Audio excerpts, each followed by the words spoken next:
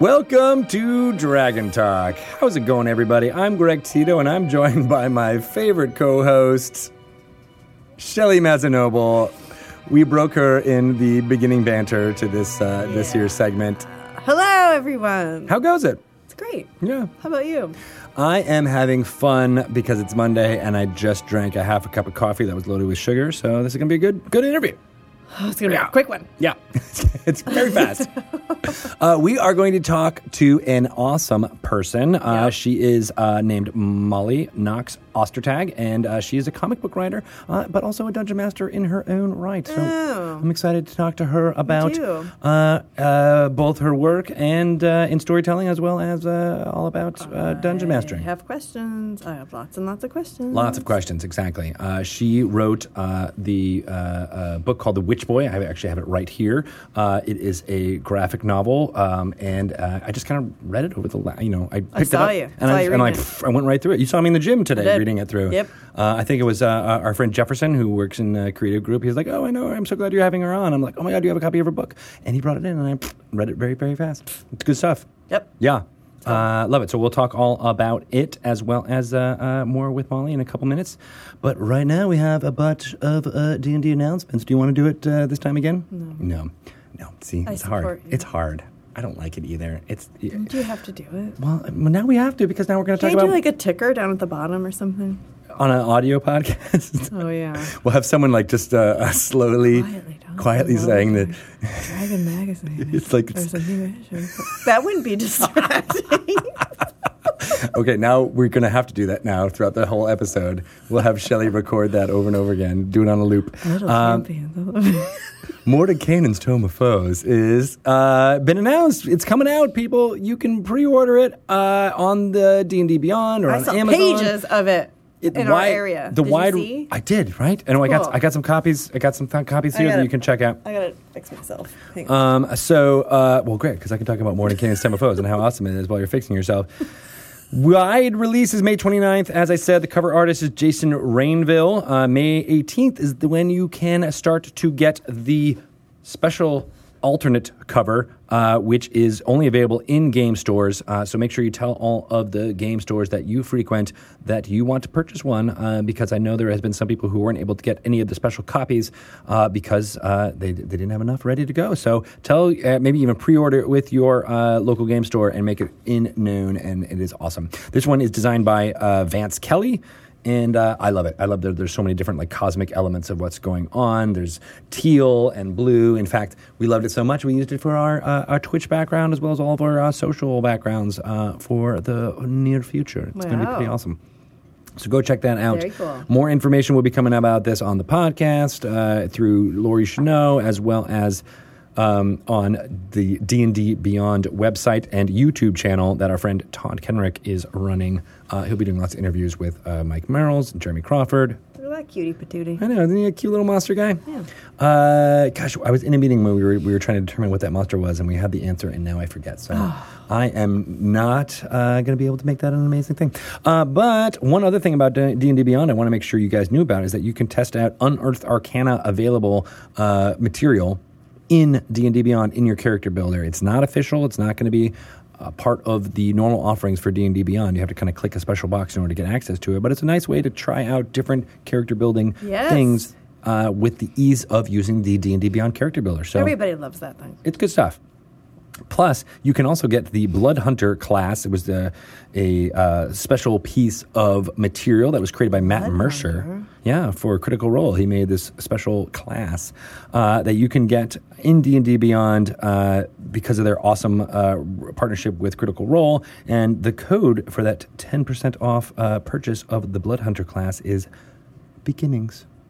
With a B in the beginning, capital B. I'm not sure if it's case sensitive or not, but if it is, capital B, Beginnings. Beginnings. The password is Beginnings. We should do we did this last time. Let's do next time. I'll do it for real. I love 70s and 80s game shows. Yeah, like Match Game. Yeah. Do you like the new Match Game? Have you seen it? Mm-mm. I haven't seen it yet either, but I was excited the that they brought it back. $25,000 pyramid.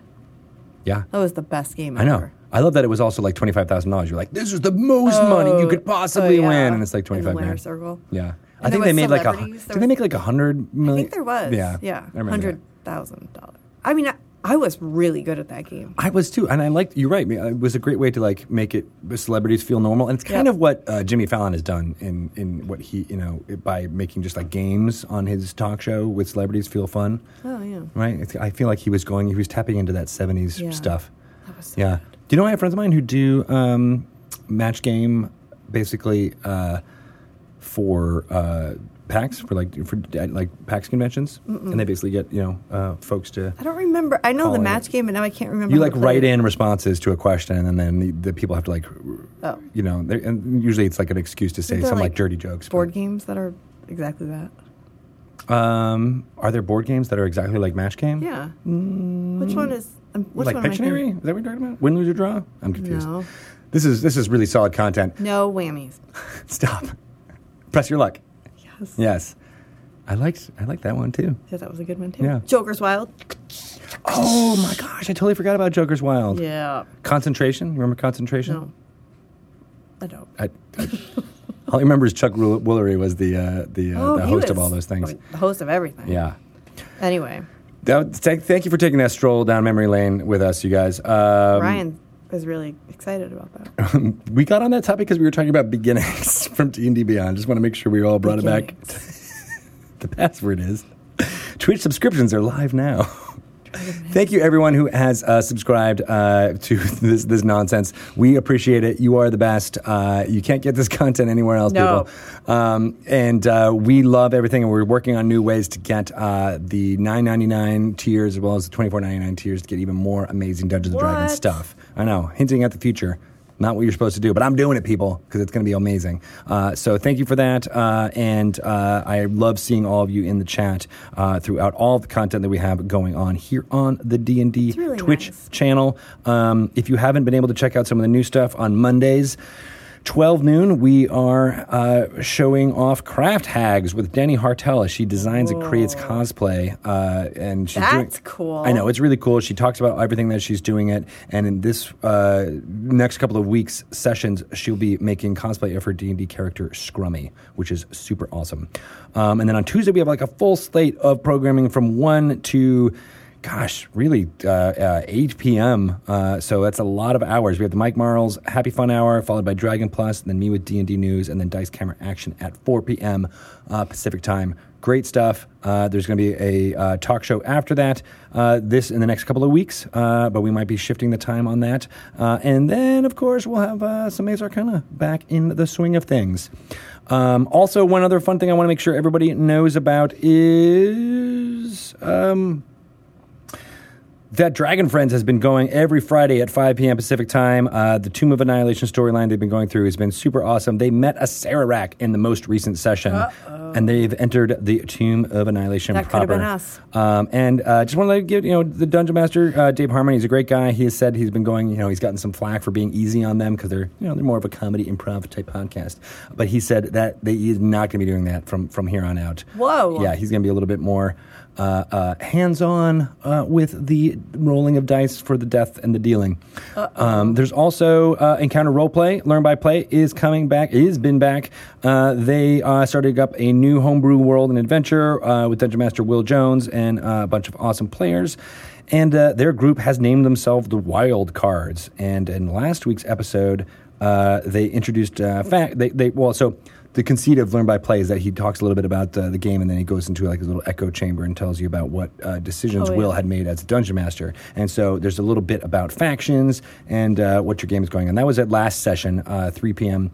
Pacific Time. This Saturday is when there will be a new session. So go check that out for you if you can. And also I want to kind of hint at something pretty fun that's coming down the pipe is... Holly Conrad, Strix from Dice Camera Action, is starting up her own show. It is going to be set in the city of Sigil. That's right. You heard it here first. First, folks. I can say things, especially when they're Fs and they're alliterate. Mm-hmm. Really exciting. We are thinking about starting that at 5 p.m. Pacific Time on Thursdays. 2 hours before Critical Role. She is dungeon mastering. They've got a great cast. You're going to get more information in the next few weeks, but it's starting up soon. That's awesome. Yeah, it's going to be awesome. All right, guys, let's get to one of our fun segments. A Lore You Should Know segment perhaps might be dropping right about now. You may hear some bongs? Maybe some things. Maybe some bangs? Maybe.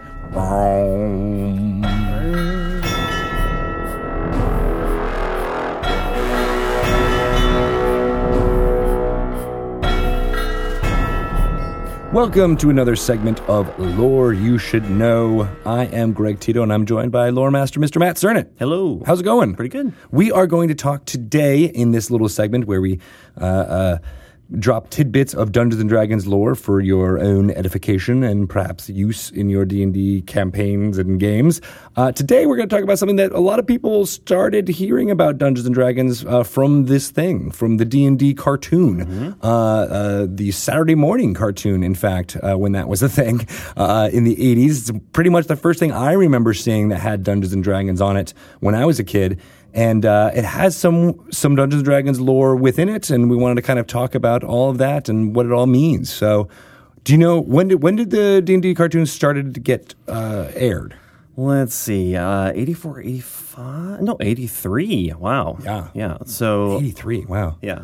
I was 5. it had 3 seasons, and they were pretty short seasons. So I think it only had a total of like 27 episodes plus 1 unaired episode. So right.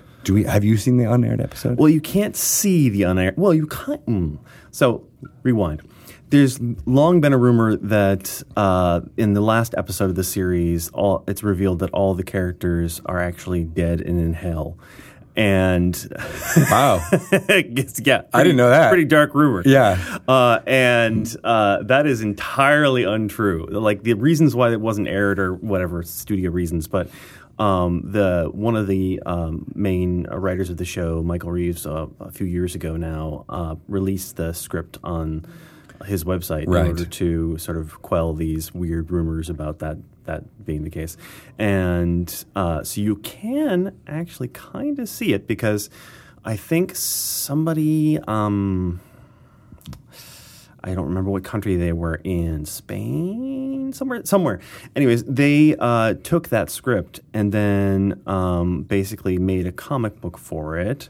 Neat. And then someone else basically made a radio play out of it, and that's all up on YouTube somewhere. And the episode finale or the season finale is called Requiem, and that is when Venger is redeemed, and the kid gets the choice of whether or not to go home. So.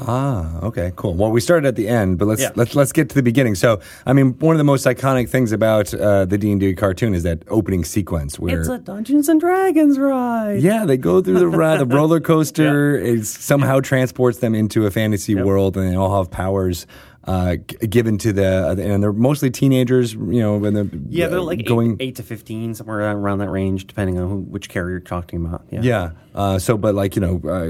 Kids of the day could identify with these characters, and they all get adventurers classes assigned to them. They're not necessarily all classes that existed in the game at the time. Well, so yeah, there are classes that existed in around that time. So. Cavalier is one of them. That's Eric. He's got the shield, and that's a class that was sort of a subclass. I forget now which term was used at the time. Not prestige, no, not a prestige class. It's that was used during sort of the first edition period, and I think that was in Unearthed Arcana, but I could be wrong. And then there's a ranger, there's a monk, and thief and wizard, and then barbarian. So and there's an acrobat as well. Acrobat, yes, not monk. Acrobat, yes. Yes. Interesting that they chose acrobat over monk. It was always this odd thing to me, looking back. Yeah, but at the time I was like, oh yeah, she's just badass, and then it makes total sense. Pole vaulting, cool. Yeah, so then they're met by a character called the Dungeon Master. Yep. And so there's actually, I have on my computer here the CBS notes on the series, and it's a page of notes from a meeting in 1984. Which we're going to perform for you live right now. No, and basically it outlines exactly how the show works. It talks about how essentially, the show's supposed to be about the kids' quest on the way home. The Dungeon Master wants them to stop some force of evil during an episode. And the kids' altruistic desire to help someone besides themselves is what gets them involved in whatever that particular episode's plot is. And Venger is never meant to be the main villain of any plot, and it's never sort of meant to be like, and now we have to save the world from Venger, because they wanted Venger and Tiamat to be sort of these recurrent characters that could be used season over season, year over year, with all these different stories. And so that's why the pattern of every show is basically like, hey, we have to go and help the Cloud Bears, and oh, look, Venger's here, and we have to go help the dwarves, and oh, look, Venger's here, over and over and over again. So who was the character of Venger? What did he look like? So Venger was fantastic. He was voiced by Peter Cullen, who also did Optimus Prime and many, many other characters.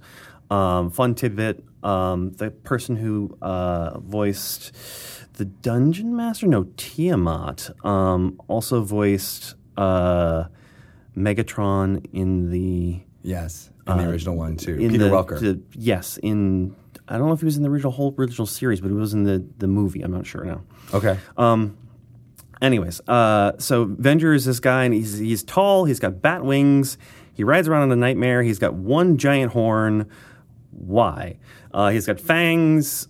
Who knows? Red eyes. He's bad. He can cast magic. He does lots of zapping with his finger. And he's served by this thing called the Shadow Demon, which looks remarkably like the creatures that were called Shadow Demons at the time that were in, I forget which Fiendful or Monster Manual 2 or whatever. And that's sort of like his familiar that goes out and does things for him and finds things out, and then he will show up and do bad things, and then the kids defeat him or run away or whatever. And he has an antagonistic relationship with the Dungeon Master in particular, and what he's trying to do basically in the whole series is get the magic weapons that the kids have for reasons.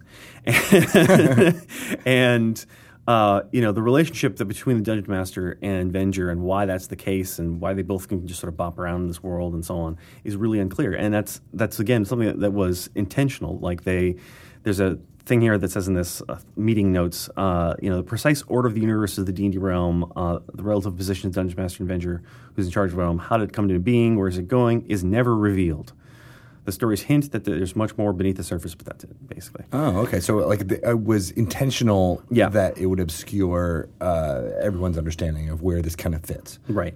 And so Tiamat is this sort of, she's sort of meant to be the most powerful and terrible creature in the realm. And she is antagonistic, of course, Venger and pretty much everything else. And so sometimes Tiamat will come up and show up and ruin Venger's plans and stuff like that. Now, was this the first time that Tiamat had been shown in D&D lore? No. I mean, there's certainly certainly any sort of cartoon version, but yeah. No, Tiamat shows up earlier. Let's see. I hesitate to say that there's any particular use of Tiamat that's very strong before this. I mean, there's sort of the idea of Takesis kind of being like Tiamat in Dragonlance, but 1983, Dragonlance didn't exist. Yeah, and so it might be the first sort of real strong use of Tiamat. Yeah, in anything, because I can't think of any adventure before then that uses her. Okay, but I'm not positive. All right, and then Tiamat ends up being, as you said, introduced and being like a through line. But was that character or that goddess used in D&D lore after that? Well, I mean, obviously, plenty recently with the adventures that we had where the dragons were trying to take over and so on with in the Forgotten Realms. Right, but I'm trying. Was Tiamat always a part of the Forgotten Realms, or was it? Well, yes. When did that get added? Yeah. Tiamat is a god of the Forgotten Realms, and definitely throughout the whole second edition period. And there's sort of some interesting stuff there where she has kind of like a servant dragon who is in charge of Chesenta for a while and masquerading as a human being and stuff like that. So there's a lot of sort of subtle references to Tiamat throughout the whole second edition period where she kind of has servitor dragons doing stuff. She isn't necessarily like charging out into the world and doing a whole bunch of different things because she's a goddess level sort of threat. Right. Okay. But from what you're saying, it sounds like this might be the first major incarnation of Tiamat in any kind of D&D lore, and then it was, used throughout after that. Yeah, and what's interesting too is that Tiamat shows up, I think, in the toy line, along with some of the other characters who appear in the cartoon, which is Strongheart, Kellic, and I'm going to blank, Warduke. But those characters appear in the toy line, but the toy line for the United States didn't include Bobby and Sheila and Venger and so on and so forth, oddly. It didn't include the main characters. It included the secondary characters. And I think it had something to do with the way that the products were just licensed very differently. I think there were some toys that were made like in Portugal that were the main characters from the cartoon, but in other places like that. But in sort of just the way that things were licensed out to different parties, I think they had a difficult time sort of managing that process. So you see a lot of a merchandise with Strongheart and Warduke, like party plates and stuff like that. Yeah. But you don't see a lot of stuff like that with the main characters from the cartoon. Which seems like a mess. Yeah. Looking back, but now you're like... There were some like Choose Your Own Adventure style books. There were some sticker books, things like that. But yeah, it was sort of this weird thing where the ownership of those characters and who owned which ones was kind of parceled out in different ways to different people. Got it. Okay, so back to Venger, who is the real topic of all this that kind of started us going here. What is it? Why? So he captivated you. Yeah. Why was that? I think it's just a really iconic character with weird one horn, and then he's just this sort of mean villain. And they clearly have that subtext relationship, Venger and the Dungeon Master, throughout the whole series. And it's kind of like, what's going on here? What's going on here? And that actually is answered in the last episode script, where the Dungeon Master refers to Venger as his son after he is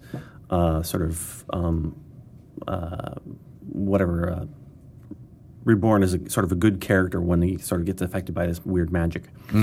And so that's really interesting because obviously the Dungeon Master is just this tiny little guy. And Venger is like a human character even when he's sort of transformed. Venger also has a twin sister, Karina, I think her name is. And she's also super evil and dresses like him but doesn't have a horn. So presumably the Dungeon Master at some point had children with somebody. They were corrupted by some sort of super evil. That's the implication of the series and so on. And then the Dungeon Master is, the implication of the last episode is that the whole thing has been the Dungeon Master trying to get the kids to come somehow redeem Venger throughout this series. And now that they've done it, he's like, okay, you can go home, or you can stay here and help me clean up these other messes I have. And by the end of the episode, I don't think they have actually decided. It's kind of just where it ends. Right. Cliffhanger style. So the writers of the TV show knew there was impending doom for the end of their show, and we're like, let's get this cleared up, and then maybe we'll go back, but probably not. Yeah, probably not. Yeah, right. And then they didn't even get the last episode made. So So what other ways has the lore from that cartoon made its way into kind of our current idea of lore? Is it in a Greyhawk type setting at the time? Like what? Yeah. Yeah. The world that's sort of described in the show doesn't really match any particular world of D&D.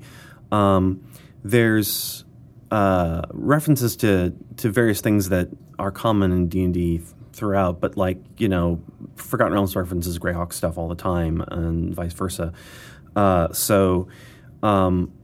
The characters, because of that weird, not really understanding where the ownership of those characters lie, after the cartoon ends, they lay fallow for a long time, and then they get picked up in little pieces here and there. So, for example, in the Baldur's Gate 2 game, there's someplace in Athkatla or something like that where there's portraits on the wall, and I think it's Bobby and one of the other characters are portraits on the wall.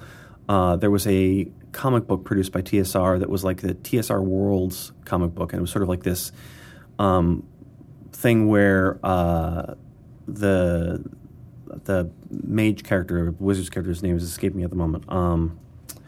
Presto, someone who looks very much like Presto and is a sort of bumbling wizard, is taken along a tour of various worlds of the or D&D of the multiverse. Yeah, by Elminster and so on, and so you kind of get to meet various characters from various worlds, and and he sort of comes along, and there's the hint of them at the end. There's a scene in, I think it's Gem, like the cartoon Gem. Really? Yeah. Where they show up in a crowd scene with slightly different colors because the same company was illustrating both things, and they just put them in. But it's clear that the character's just in slightly different colors. Oh my gosh! Yeah, they got palette swapped. Yeah, and then when the first DVD set came out for the cartoon, there was like a special edition version that was done in like a little sort of red box, like in the red box for the D&D game. Mm-hmm. And in that there was a little booklet that had an adventure and the statistics for the characters and the NPCs and Venger and so on and so forth. And I got to write that. So nice. Venger's probably a little too powerful. You gave him all the stats. Yeah, it's not canon. But that sort of reveals there that idea of Avenger being the son of the Dungeon Master and stuff like that as well. That edition of the DVD set as well included a fan-made movie called Choices, where it's the characters as slightly more adult characters. They're like maybe in their 20s or something like that. And they're still stuck in this. They never left. They never left, and it's all about how they just want to get home. And there's this really sort of emotional moment where Hank is considering killing this orc that he knocks down because he's like, maybe we just have to get back by killing everything. Oh man, yeah, it's pretty dark, but it's really good. It's still on YouTube someplace. And the guy who made that also made sort of like a trailer for a D&D fan film with a lot of the same actors that I don't think ever got made. But that's on YouTube. So if you look for like D&D and then Choices, I think you'll probably pick it up on YouTube. That's super cool. Yeah. Yeah. I love the idea of, 10 years later, 20 years later, going back and seeing, where these characters are, how they ended up, how being trapped, Bobby being trapped at 8 years old, suddenly being a 28-year-old dude and be like, this is all I am. We've often kicked around in the office the idea of a like cartoon reboot if we could get someone to do it, and that would be it's been Chris Perkins' idea basically, which is that they all go back to the world, but Venger comes with them. And so Venger and Hank are stuck in an apartment, like living together. Just it goes the opposite, where they're like just he's crabby all the time, and Venger doesn't do the dishes. And, yeah. And then Ward Duke like delivers their pizza. He's like, "Hey guys, what's up? Yeah, I still got the same helmet on." Yeah, I think that'd be awesome. I would watch that. I would like that too. Very interesting. So basically, the lore of the cartoon is in its own little space. Yeah, it's kind of its own pocket dimension. Obviously, it's a small space, so you could throw it pretty much anywhere you wanted to if you want. And the Forgotten Realms has plenty of room, so if you feel like it, you can put it. Wasn't it called the realm where they were? Wasn't yeah. It called, was there? For some reason, my brain always connected that with the Forgotten Realms, but I don't think there's other than the Elminster comic book and the pictures in Athkatla, and so maybe you know what? Never mind. It's a Forgotten Realm somewhere. it's a part of the realms. Yep. It is a realm. I want Cloudbearers for my D&D game. So yes. What were Cloudbearers? So there was an episode that where they have to go and like help out the Cloudbearers. I forget why. There might have been fairy dragons involved, but they're clearly just sort of like Care Bear / Ewok / Gummy Bear, which were all very popular in 1984. Like all those sort of combined in one place and put into an episode. So unless I'm remembering a He-Man episode, which no, I do not remember that being in the D&D cartoon. So maybe. You never know. Now I gotta check now. We have often talked how I'm right. They are there. Okay. the gummy bears are a pretty awesome fantasy property that is ripe for exploration. Too. Yes. I would rate that in a heartbeat. I like that. So I'm gonna go drink some gummy berry juice and hop off of this topic. All right. Bouncing here and there and everywhere. Where can people get in touch with you to proclaim their love of Venger with you? I am on Twitter at Sernett, Sernett. Awesome. And we're welcome to any and all fan art of Venger that you have. There's a lot of fan art for the D&D cartoon already out there, and a lot of it's awesome. There's some really good stuff out there. Sweet. So go check it out if you haven't checked it out, and then let's share some more. Throw it up on our Twitter feeds. We'll retweet it. It's More good stuff. cosplay. More cosplay as Venger, please. I just want that. Yeah. The weird outfit he's got is amazing. Yep. Thank you guys so much. We'll be back next week with some lore you should know when you get a chance to listen to it.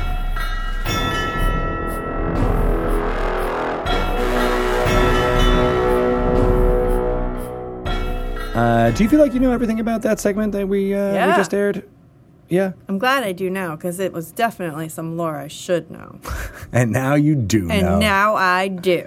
Thumbs up to you. The more you know. Good one.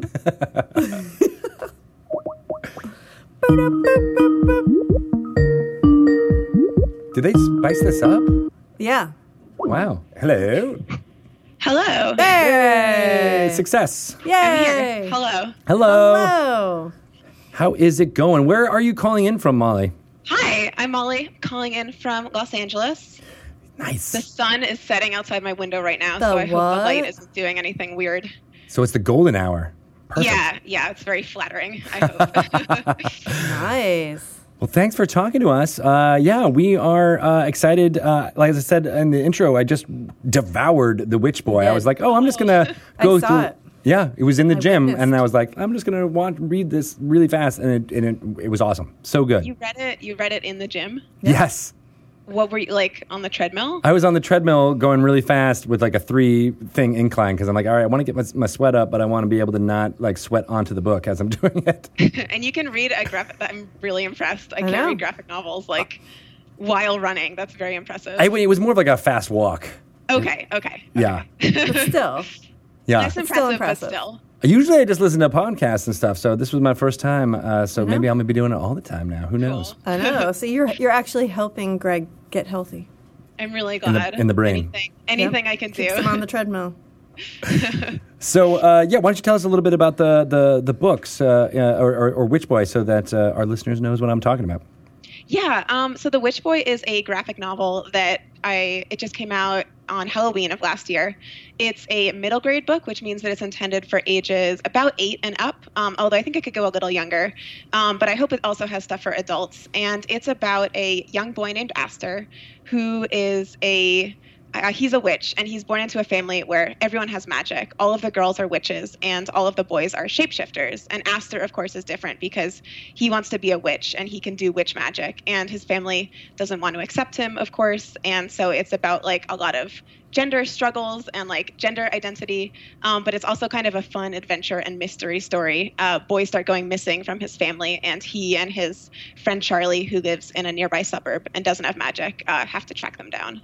So that's sort of the elevator pitch for the book.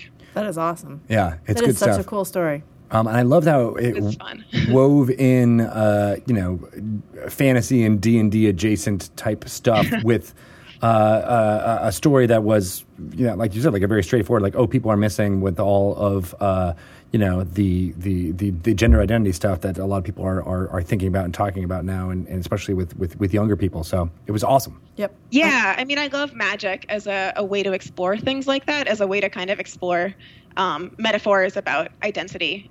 So that was it was a really fun way to approach that kind of metaphor that I wanted to work with. Yeah. It's really cool. And I think, there's a lot. It's nice to see that there's protagonists out there now that are dealing with things that kids these days are really dealing with. And it's got to feel good for them. Not even these days. People are dealing with them all the time. I but guess now, yeah. true. Yeah. But now, it's, more Right. talked about or more. Right. But it's still cool to be able to see that, a Yeah. character like yourself in a book. How awesome is that? yeah, I've been getting some really nice feedback from kids, which is like the best thing in the Oh, world. that's gotta feel good, I bet. Yeah. especially at that age too. Right. Yeah, I think it's really important. I try to kind of, I don't know, I believe in like a sort of kind way of storytelling and kind of trying to like use stories to promote empathy. So that's sort of what I hope people get from it. And Dungeons and Dragons is I think one of those things in which empathy is pretty much baked into the mechanics of the game. Have you played Dungeons and Dragons? I do, yeah. How long? When did you start playing? I started playing in high school with some like older friends who were very cool, and I was like totally intimidated, and I had a terrible time. I think we were playing, I think it was 3.5, and it was just like, it was so hard to understand the rules. They were already into this campaign, and I was like, I had so much trouble finding a character to fit, and so I was like, I guess I don't like D&D. I guess it's not for me. And it took until I was out of college and with friends in Brooklyn, and we sort of started up a game again, and that was with all other cartoonists, and we just got so into it it got so intense in this way that I really didn't expect. And then when I moved out to Los Angeles a couple years ago, I didn't have a lot of friends here, so I used D&D as a way, like I used running games because everyone always wants a DM. Right. I use that as a way to kind of make friends and make a friend group. So it's been really, really special in my life for the past couple of years. So how did you reach out to people how did you get your game group together? It was sort of just people that I sort of knew, but we didn't have like a lot of mutual friends, or we didn't know each other quite well enough to hang out one-on-one. And it's kind of a perfect way to like take those friendships and make them into really close friends, and to sort of make a friend group. So it was really good for me to kind of get to know people here.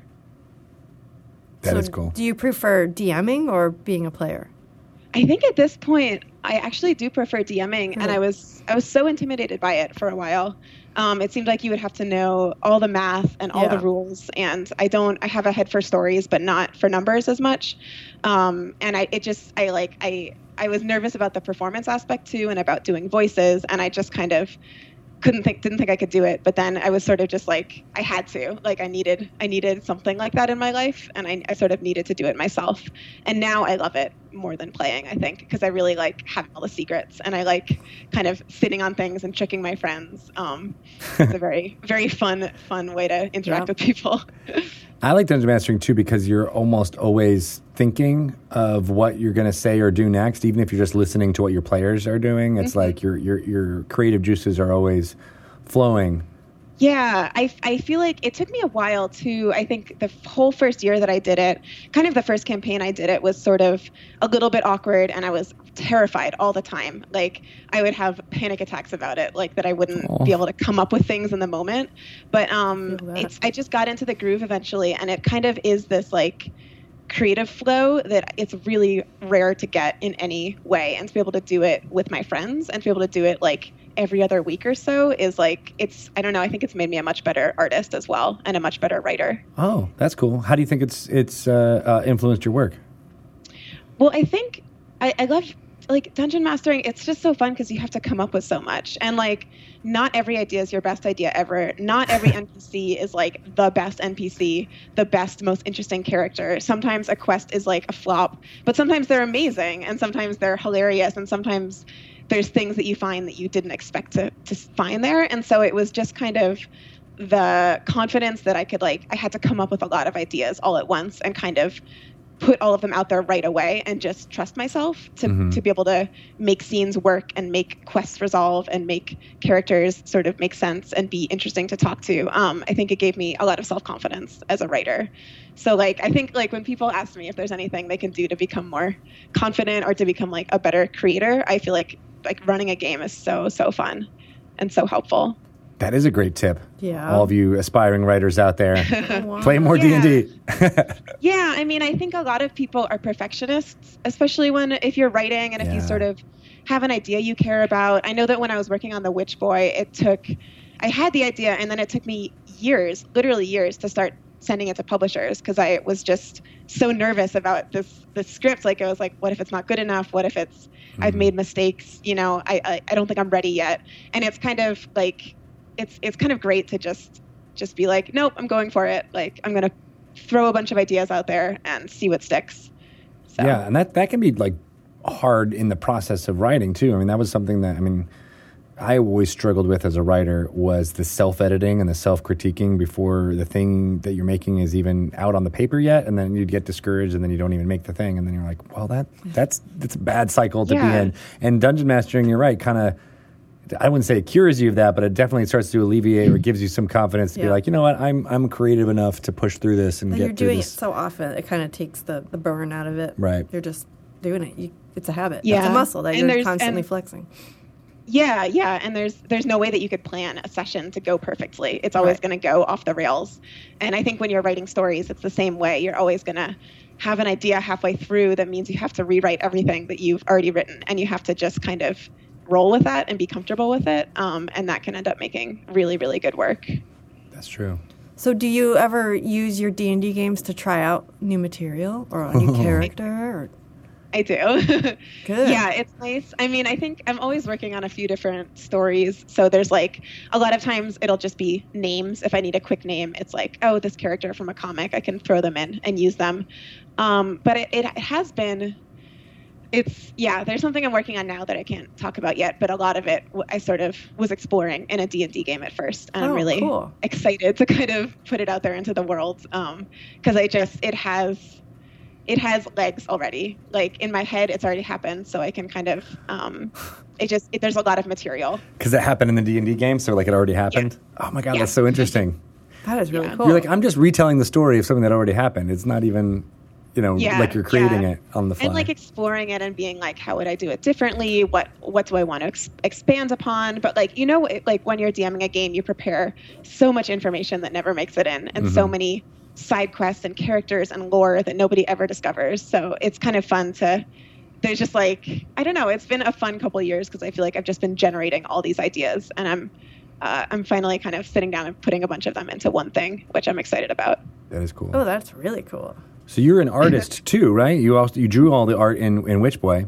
I did, and I've drawn. I also have a webcomic called Strong Female Protagonist, which is written by my friend Brennan Lee Mulligan, and which I draw.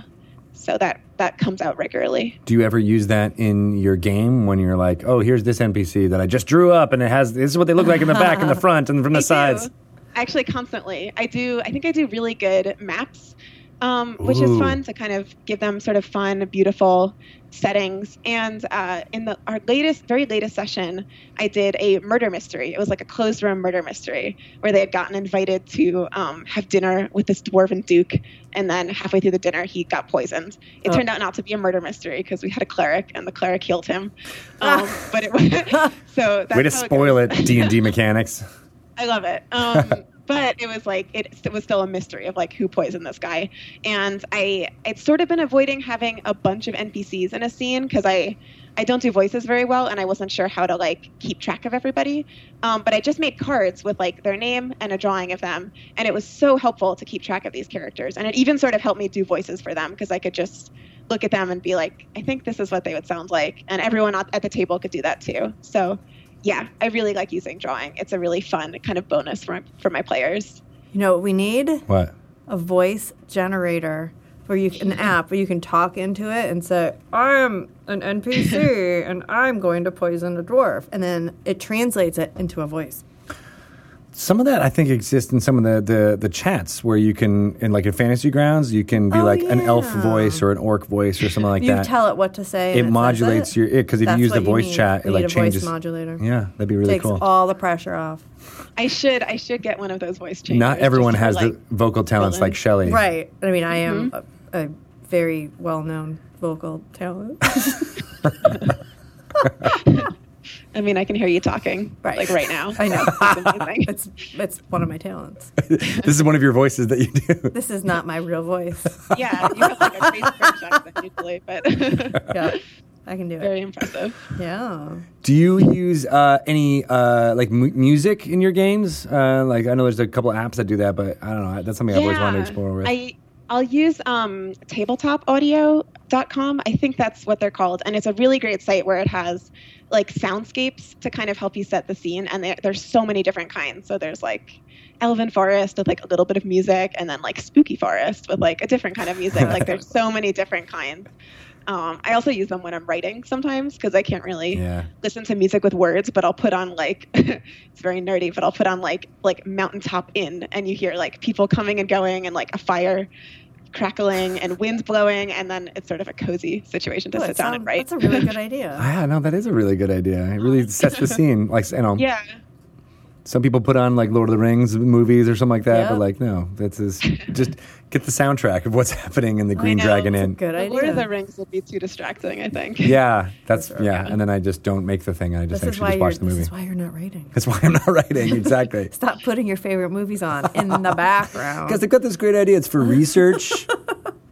Oh my God. Doesn't work. So moving from Brooklyn to LA, that's a big move. Did you go for Yeah. work or I a did. new setting? Work, because there's a lot of animation out here, but also I was very in love with a girl, so I did that. Now she's my girlfriend, so it's Okay, that's good. a good story to tell. This is not unrequited. Good. I know that would be like really sad otherwise.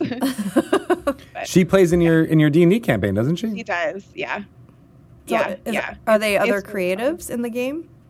Yeah, there's we've always played with like a bunch of, I think our group right now is like a lot of writers, and the group before was like a lot of writers and cartoonists. So it's a really fun group because Noelle, my girlfriend, will sometimes like do sketches as we're drawing, which is really nice. And everybody is some kind of writer, so everybody has this like really fun story sense, which I love because it's like I think there's like a whole aspect of D&D culture that I've never tapped into really, where it's like you're trying to really beat your players and they're really trying to win and trick you, the DM. And I think with my group, because everyone's writers, we're all sort of trying to build a story together. So there's a little bit less of me trying to necessarily like outwit them and just us trying to kind of tell the best story possible. Oh, I like that. It almost becomes like a writer's room. Yeah. And I still like when I can surprise them and when I can really give them a challenge. But yeah, I'm never afraid of like, I don't know, like I'm never afraid of them like figuring out information that their characters wouldn't know and then using it against me as a DM. Right. Yeah, it's good. I think there's a place and time for metagaming. If it's moving the story forward, you're like, all right, well then I can get behind what you're doing. Mm-hmm.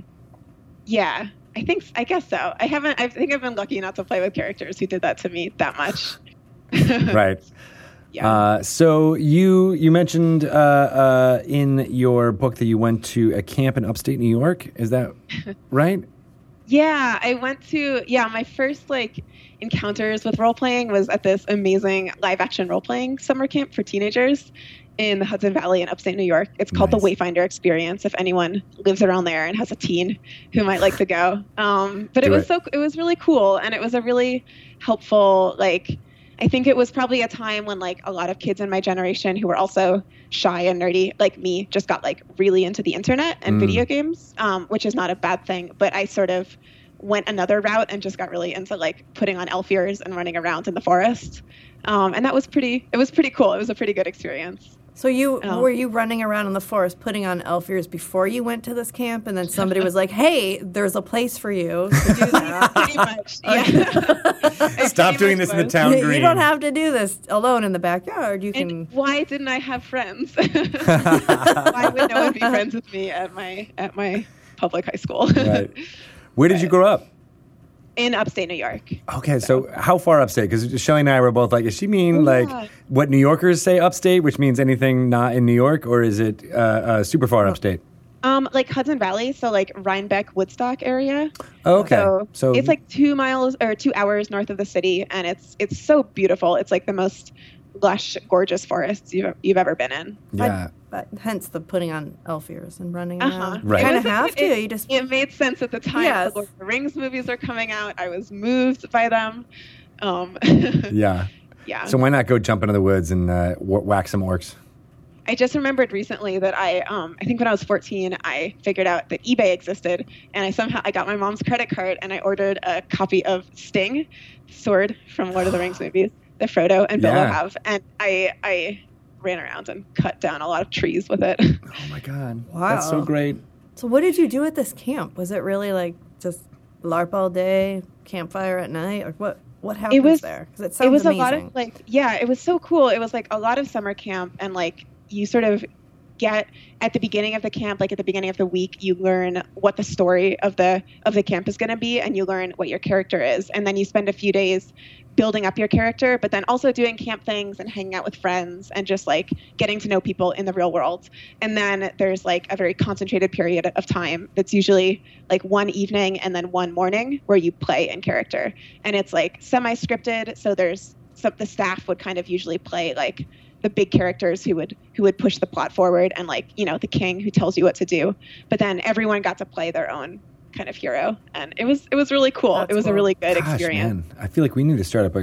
This would have been a really good summer job for you. I know. That's Yeah. why I was like, so were the camp counselors, were they like Are they like hiring? a little bit older teenagers, or were they actual adults? Yeah, it was mostly run by people in their teens and very early 20s. It was kind of badly run, but it was so magical that it worked. There's something about that. It's a little more professional now, which is good. Have you seen the movie Wet Hot American Summer? Yeah. Yeah, I was just listening to an interview with David Wayne, the creator of that, where he was like, "That doesn't really exist anymore. That like idea that you send your kids up to It doesn't? to a summer camp." 'Cause I am like banking on this existing. Well, no, I mean summer camps exist, but they're way more controlled, and like you know what you're doing from like X time to X time. Where in do Wet they Hot sleep American there? Summer, it's just like, oh, you're just there, and there's like basically 14-year-olds who Like are like in meatballs. charge of you. Yeah. Yeah. Right. Exactly. And it sounds like this was obviously there was a lot more structured what was going on with the Wayfinder thing, but also had an element of, hey, I don't know, we're just making it up. Yeah, no, it's pretty great. It's a miracle that nobody died. Like, I mean, we literally were like 13-year-olds running around in the forest in the dead of night, just sometimes with Foam adults, weapons. sometimes not with adults, sometimes flashlights, sometimes no flashlights, but like we were in it. Yeah. There was very much a focus on like kind of really getting immersed in the story, which again, like sometimes people got concussions or broke limbs, but like nobody died. I think everybody was okay. That is And I really do have these like really magical memories from it. Now I want to go. I know. I really do. I know. I'm gonna send my girls there. There actually Yeah. is a place like that that's adults go to, that's meant for adults, because Rob Davio was telling me about it. He goes every year. Oh yeah. And it's somewhere over on the East Coast, and it's like this big 3-day story immersion, like full like just a big There's a old few LARP. things. Yeah, there's a few things like that. There's like a magic school, like a magic academy LARP for adults. Oh, I can't remember the that name would off the be top awesome. of my head, but that's every summer. My friends run a sci-fi adult LARP up in San Francisco. So they're definitely out there. I think you should like go. when you're a teen, you really want to get lost in a world and kind of you really want to be someone else. So for me, I don't know if I could quite do that anymore. Once I became like a staff member at this camp, and I realized that like there were people in charge of the story and someone had to kind of keep track of everything and sort of make the magic happen, I kind of lost that like immersive feeling. But Yeah. Oh right, because you were kind of like you saw the puppet strings. Yeah. yeah. And now I kind of like to be like in control of the story. I think that like going back to storytelling and making empathetic stories, LARP camp was so cool for that, because you would play, it's like sometimes you get to play a character who's like a protagonist. You get to play, you know, the chosen one or the hero. But a lot of times you're playing Goblin number 5 or like a villager or like one of a bunch of knights or a squire or like something where it's like you have a role in this fantasy world, but you're not necessarily the person that a book would follow as the protagonist. But you still you develop like a backstory and mannerisms, and you kind of get to experience this story from that perspective. And I think I've really carried it forward in my work, where I kind of, there's not any character who I write off as just being like, they're just a minion, they don't matter. Like everybody kind of, even if they don't get a lot of screen time or a lot of page time, they're still like, they're a real person to me. They're a part of the tapestry that makes it all kind of work. And if you don't see the fact that, oh, this person, I mean, I find that in D&D games sometimes too, where it's like, you know, I'm much more of a simulationist kind of player, where I'm like, I want there to be a living world happening, or the illusion of a living world happening in the background. And if you don't have that, then it can kind of be just like, oh, we're just rolling dice. Yeah, totally. It's really cool to feel like there's this complex world going on, and like there's people who are just doing things that are totally unrelated to the heroes, and maybe you'll cross their paths, but yeah. Westworld plays with a lot of these ideas too. Have you seen that show? I need to watch it. It's really good, but it basically plays with this whole idea of like who's in control of your story. I watched the pilot and I was like, oh, this is just like LARP camp. Like what it was. Right. But then, yeah, spoiler alert, they all die at the end. Not really. The ship doesn't really go down. It's, all that stuff.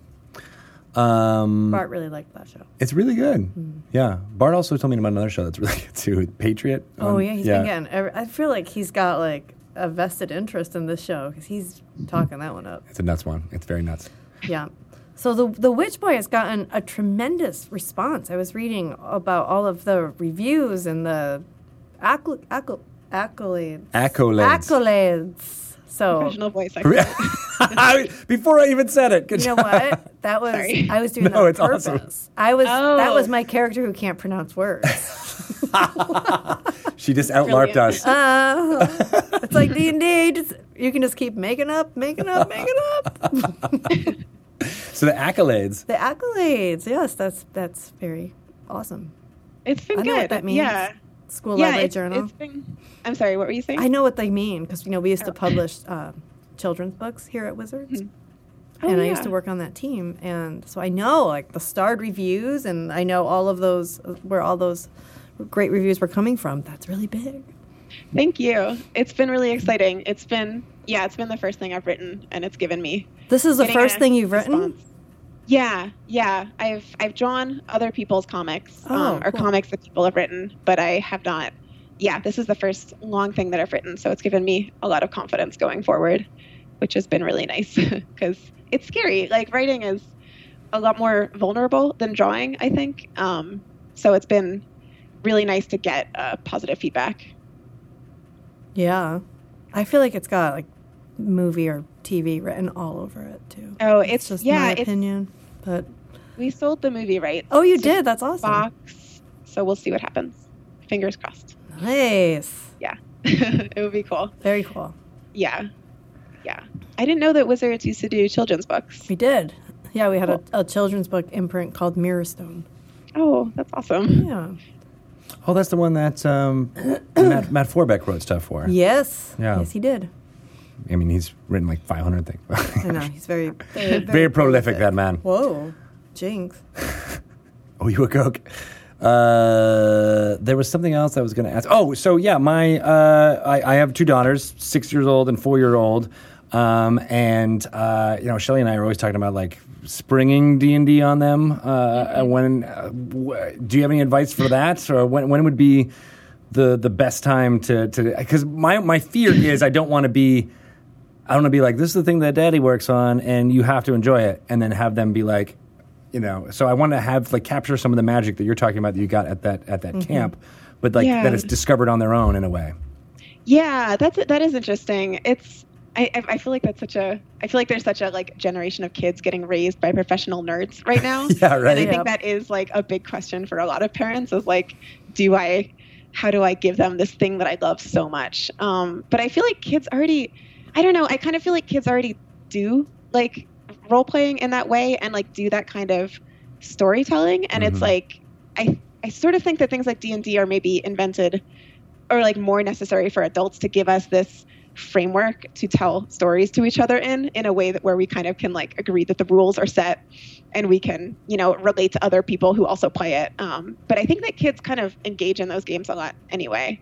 So I don't know. I don't know when. There's a lot of numbers in it, which would be intimidating, I think, to a small child. I kind of simplify. We did play like one session once where I just was kind of like, you are a ranger and, roll the die. And if you got high, I was like, yeah, you hit. It was not about like, the individual numbers or all that stuff. And that worked pretty well.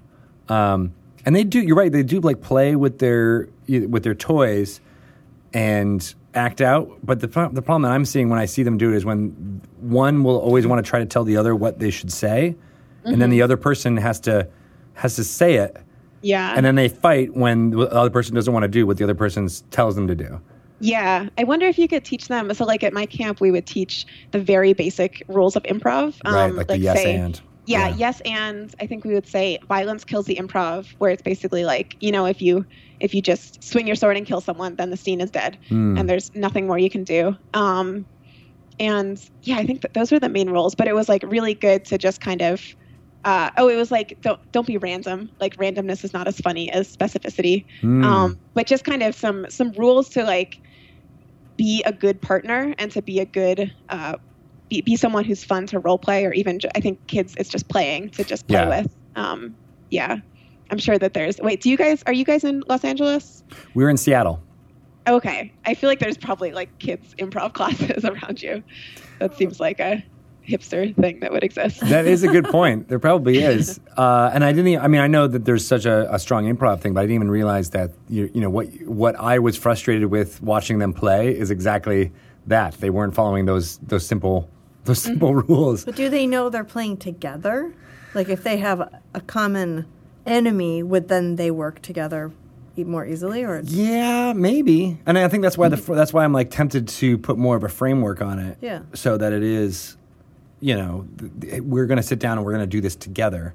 Because when they end up fighting, all it ends up being is like, well, then I'm not going to play with you anymore. And then one sister will always say, well, then I'm not going to be your sister anymore. Oh.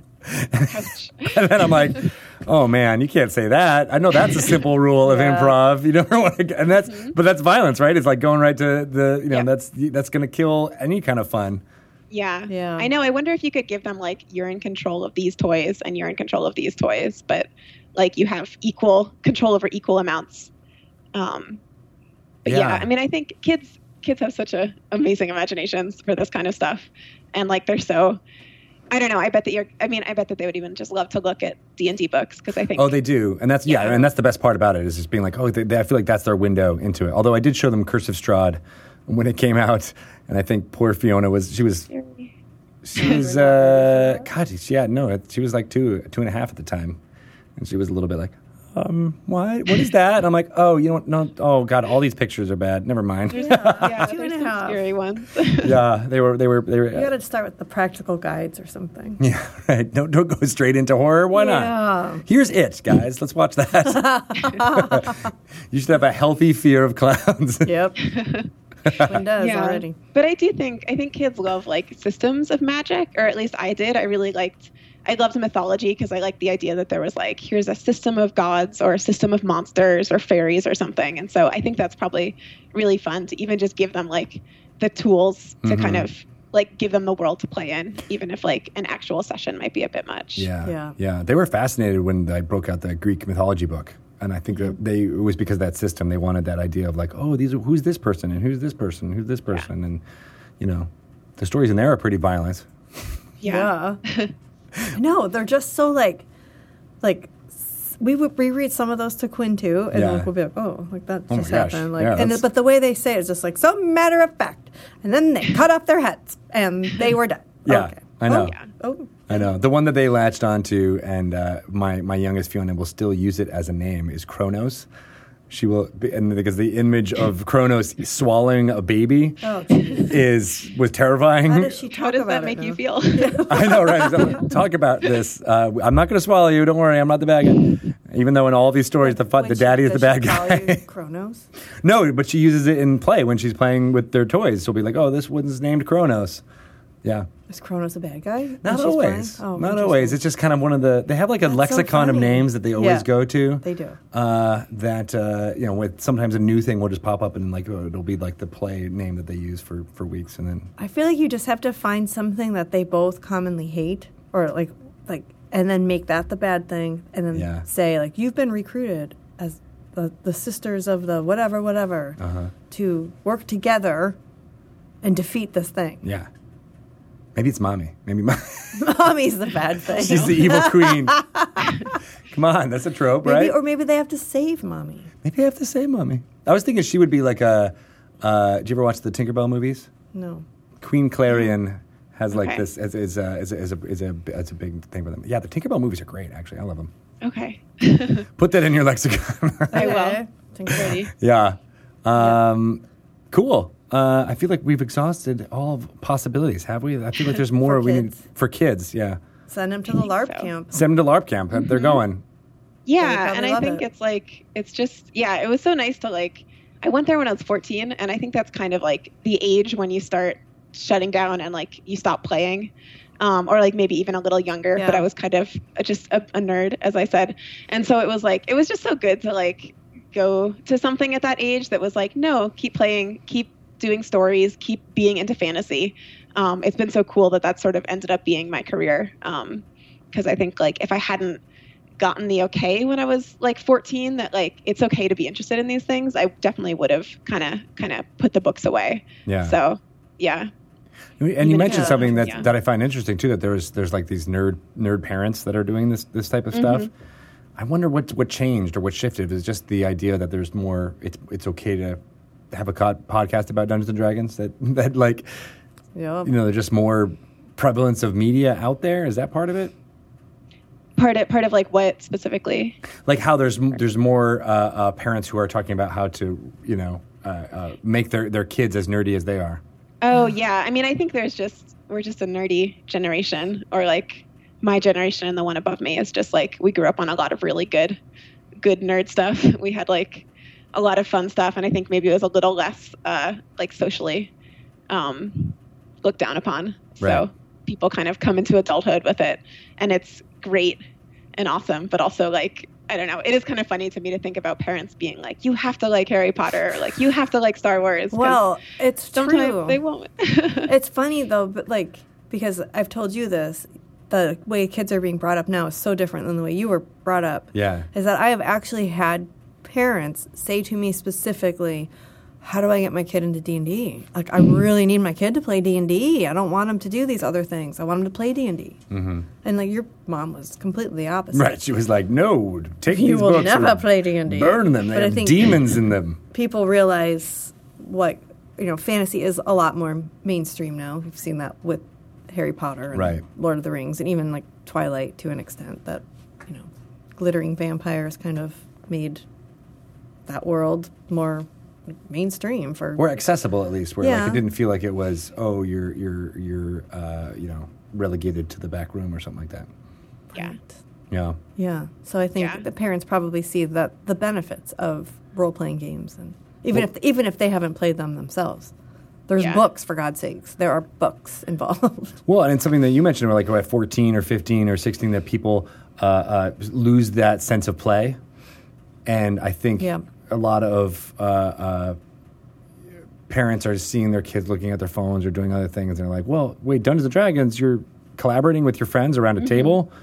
Yeah, that is another thing I really love about it, is that it is just like, I don't know, because we play in person. I'm not super interested in doing it over Skype. I love that you're just at a table with your friends, and like you're not really looking at your phones, and like that's why I loved LARPing as well. It's just like you're outside in the woods. Like it's sort of rare and special in these like days to have that kind of interaction with people. Yeah. Right. So if you program it for once a week, at least you're like, all right, this is my time to interact with humans. Face to face. Yeah.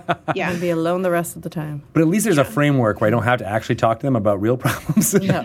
Just my fantasy problems. Right. But it's amazing how close you can get to people, because you are just it's vulnerable to play a character and to share your ideas and to like do a voice. If you do a voice, like it's all kind of, it's an act of trust that you're trusting the people around you to like pick up what you're giving them. And so I think it is like, it's been really nice how close I've gotten with the people I've played with in the last couple of years. And then when somebody does something for you in the game, like I will never forget when we were playing, I was like this weak little wizard in the background, and I got hit hard, and Marty was like, I'll take that damage. I'm like, are you kidding me? And like, it was not like small damage, but he was a lot stronger than me, and he was like, it's okay, I got this. And I'm like, Marty. And I think it was in 4th edition, so he was probably bloodied. The defender role. Yeah. Like, God, I would never think to do that, which is why I play wizard, but I don't not have to selfless do that. at all. No.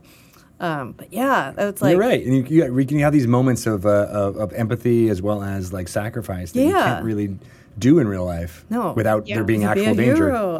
And then it made me like, I want to do stuff. I want to be that person for my party too. Like, I really want to help and do things and contribute and keep them safe. And it's just a good feeling overall. Yeah.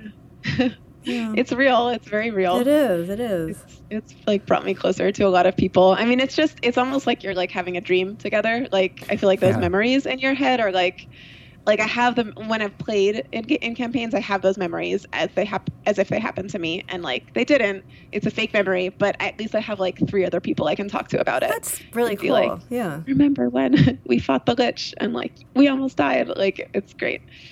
Right, and there's dream. That's a really interesting way to think about it. Very poetic. Yes, it's a dream you all share. It's a shared hallucination. It kind of is too, because a lot of times, like, you know, when you have a dream and you go to tell someone, I had the weirdest dream last night, and it's like I had the same one at the same time when we killed the Lich. It's not that interesting. If you're not in the dream, like if somebody did not dream about you, I'm like, I don't really care about your dream. But like, but if it's like your D&D game, like it's fun to talk about with your D&D group. Right, because they were like the people who were there. I don't know when you talk to people outside of your D&D game if they're that interested. It has to be a really special story. Yeah. Yeah. It depends on something that transcends all that, right? Yeah. Mm-hmm. There's also the loneliness of being the DM, because you, like, everyone will be talking about it and you kind of like don't want to weigh in too much because you can't spill your secrets. But you're like, fun. I did that too, guys. I was there. I have one other friend who's a DM, and we'll sometimes just G-chat each other and talk about the secrets in our campaign, because I'm like, I got to tell someone. Yeah. That's the way to do it, right? Yeah. Have an outlet there. A DM support group. Do you ever feel like you create surrogates for yourself as NPCs when you're DMing? I think so. It's funny, like, with the morality, which comes up a lot, because I think I'm a very practical person, and so a lot of my NPCs end up being pretty practical, and sometimes like I have people who are maybe like think more actively about morality, who are playing the game, who will kind of be like, you just said that, like you're an evil person, and it's like, what? They're just, I don't know, they're just a capitalist or something. Like, are they evil? But I don't know. There's just kind of an interesting. It's interesting kind of like realizing when you have to make a bunch of characters to see like there's types that come up again and again. I like sad, angry people who are forced to do good things, but cry about it.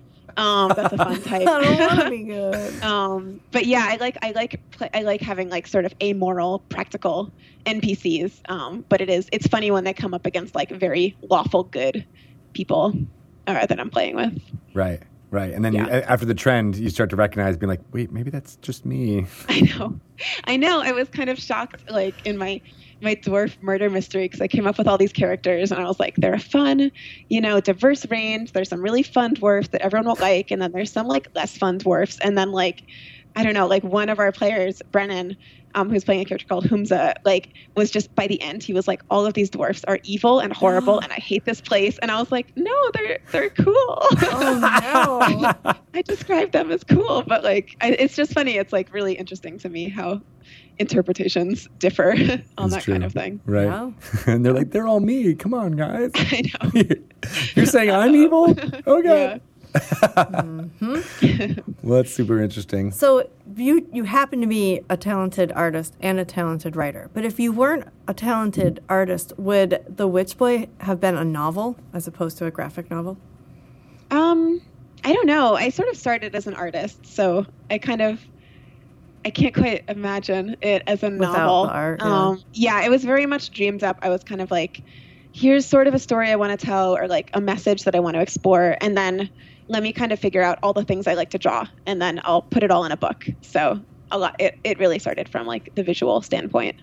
How do you write though? I mean, you're telling an entire story, but with a lot less words. Like, how do you know what to say? Like, how do you? I don't know. I mean, I'm somebody. Obviously, I can't even like finish sentences, but despite being a very good vocal I can't. talent. Well, that is true. Yeah. That's just another one of my characters. But you write a script, right? It's like you actually write it almost like a movie script in a way, where like this happens at this panel, that happens in that or panel. how to not like how to cut out all of the stuff that's not needed to keep the story moving forward. Yeah, graphic novels have a pretty short amount of plot that can actually fit in the book. It's more comparable to like, in terms of like how many scenes can fit in, it's more comparable to like a movie than it would be to a novel. A novel is like usually a lot of story. That's a huge generalization, but like I've kind of found it to be true. Yeah. So a comic is like the Witch Boy, especially, I made it really tight because I just kind of wanted to make it as short as I could to make sure I could do it. And yeah, I don't know. I mean, it's just every story has sort of the classic like story structure, rising action, falling action, climax and everything. So yeah, kind of like trying to figure out like what I wanted to tell, the message I wanted to tell. I had these messages about gender identity and also about kind of being true to yourself and what happens when you're not true to yourself, how that can be really dangerous. And so I sort of use those messages, exploring them through like a metaphor of magic, and then kind of use that to inform a lot of the plot.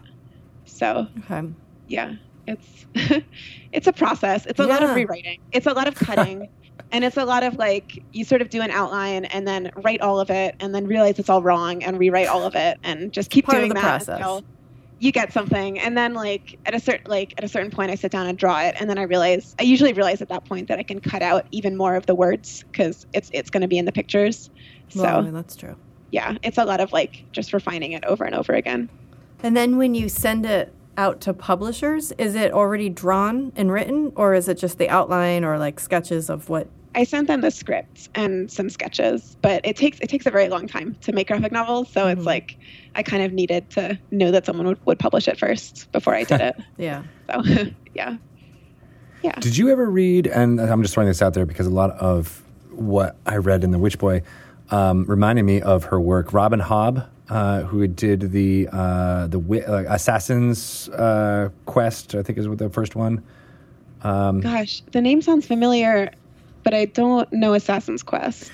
I think she's a fantasy novelist. She's a fantasy novelist. Yeah, in her story, there's two kind of powers. One is called the skill, which is almost like intellect-based like magic, and the other one is called the wit, where you're dealing with you form a bond with an animal, and then you become almost like a ranger, and their animal companion. Like you become one, and you kind of get some of the features of the animal companion. But the wit is socially repressed. You can't you can't be a public member of the wit. But the skill is something that I'm totally just giving away the plot of what this is, but it's super interesting because it deals with a lot of these things. The skill is royalty. Royalty has the skill, and they're the only ones who can wield it, right? And then there's the assassin is the eponymous character is a bastard who has both. He has the skill and the wit, and it's about that play between them and like which one is, and he uses both of them in the plot and what he has to do to save everybody's lives, right? But it was this nice little social interplay, I love it. That sounds really good. I haven't read that, but yeah, I mean, I think it's so fun. Like, there's just so much you can do with magic. It's such a in a story, it's such a pure force of creation because it really can be whatever you want it to be. Yeah. But I think it's good for it to have rules too because it makes sense to the reader. But yeah, it's really fun for just exploring those ideas of identity and this kind of thing that you have within yourself that you can use and express or you can hide. I think it's fun. There's a lot you can do with it. It's neat. Yeah. Oh, and then I just really liked the drawing of the witch spells. I almost want to steal that from my D&D campaign and be like, all right, so because you always say you use, your hands motioning and your magic words and you cast the spell, but it's a little bit. It can be hokey unless you have it all planned out. But then when they're casting the spells, it's just that symbol or something like that, and that was a great way to be they're where you're arcane is happening and you're actually saying it out loud, and it was a great way to both visually get that across as well as make it feel like it was I don't know, it had D&D tropes of runes and magic and things like that. Mm-hmm. Yeah, thank you. I was really excited about those because that's sort of something you could only do in a comic is that when the character speaks, instead of being a magical word, it's this rune. And it's fun because I was thinking about is there a magic language? Would it be, in Harry Potter, it's kind of Latin based, or should I just make up random words? And everything felt kind of hokey. And then I was what if I, really play with the fact that it's a comic and do this symbol, which you can imagine it's spoken however you want. I think it's fun.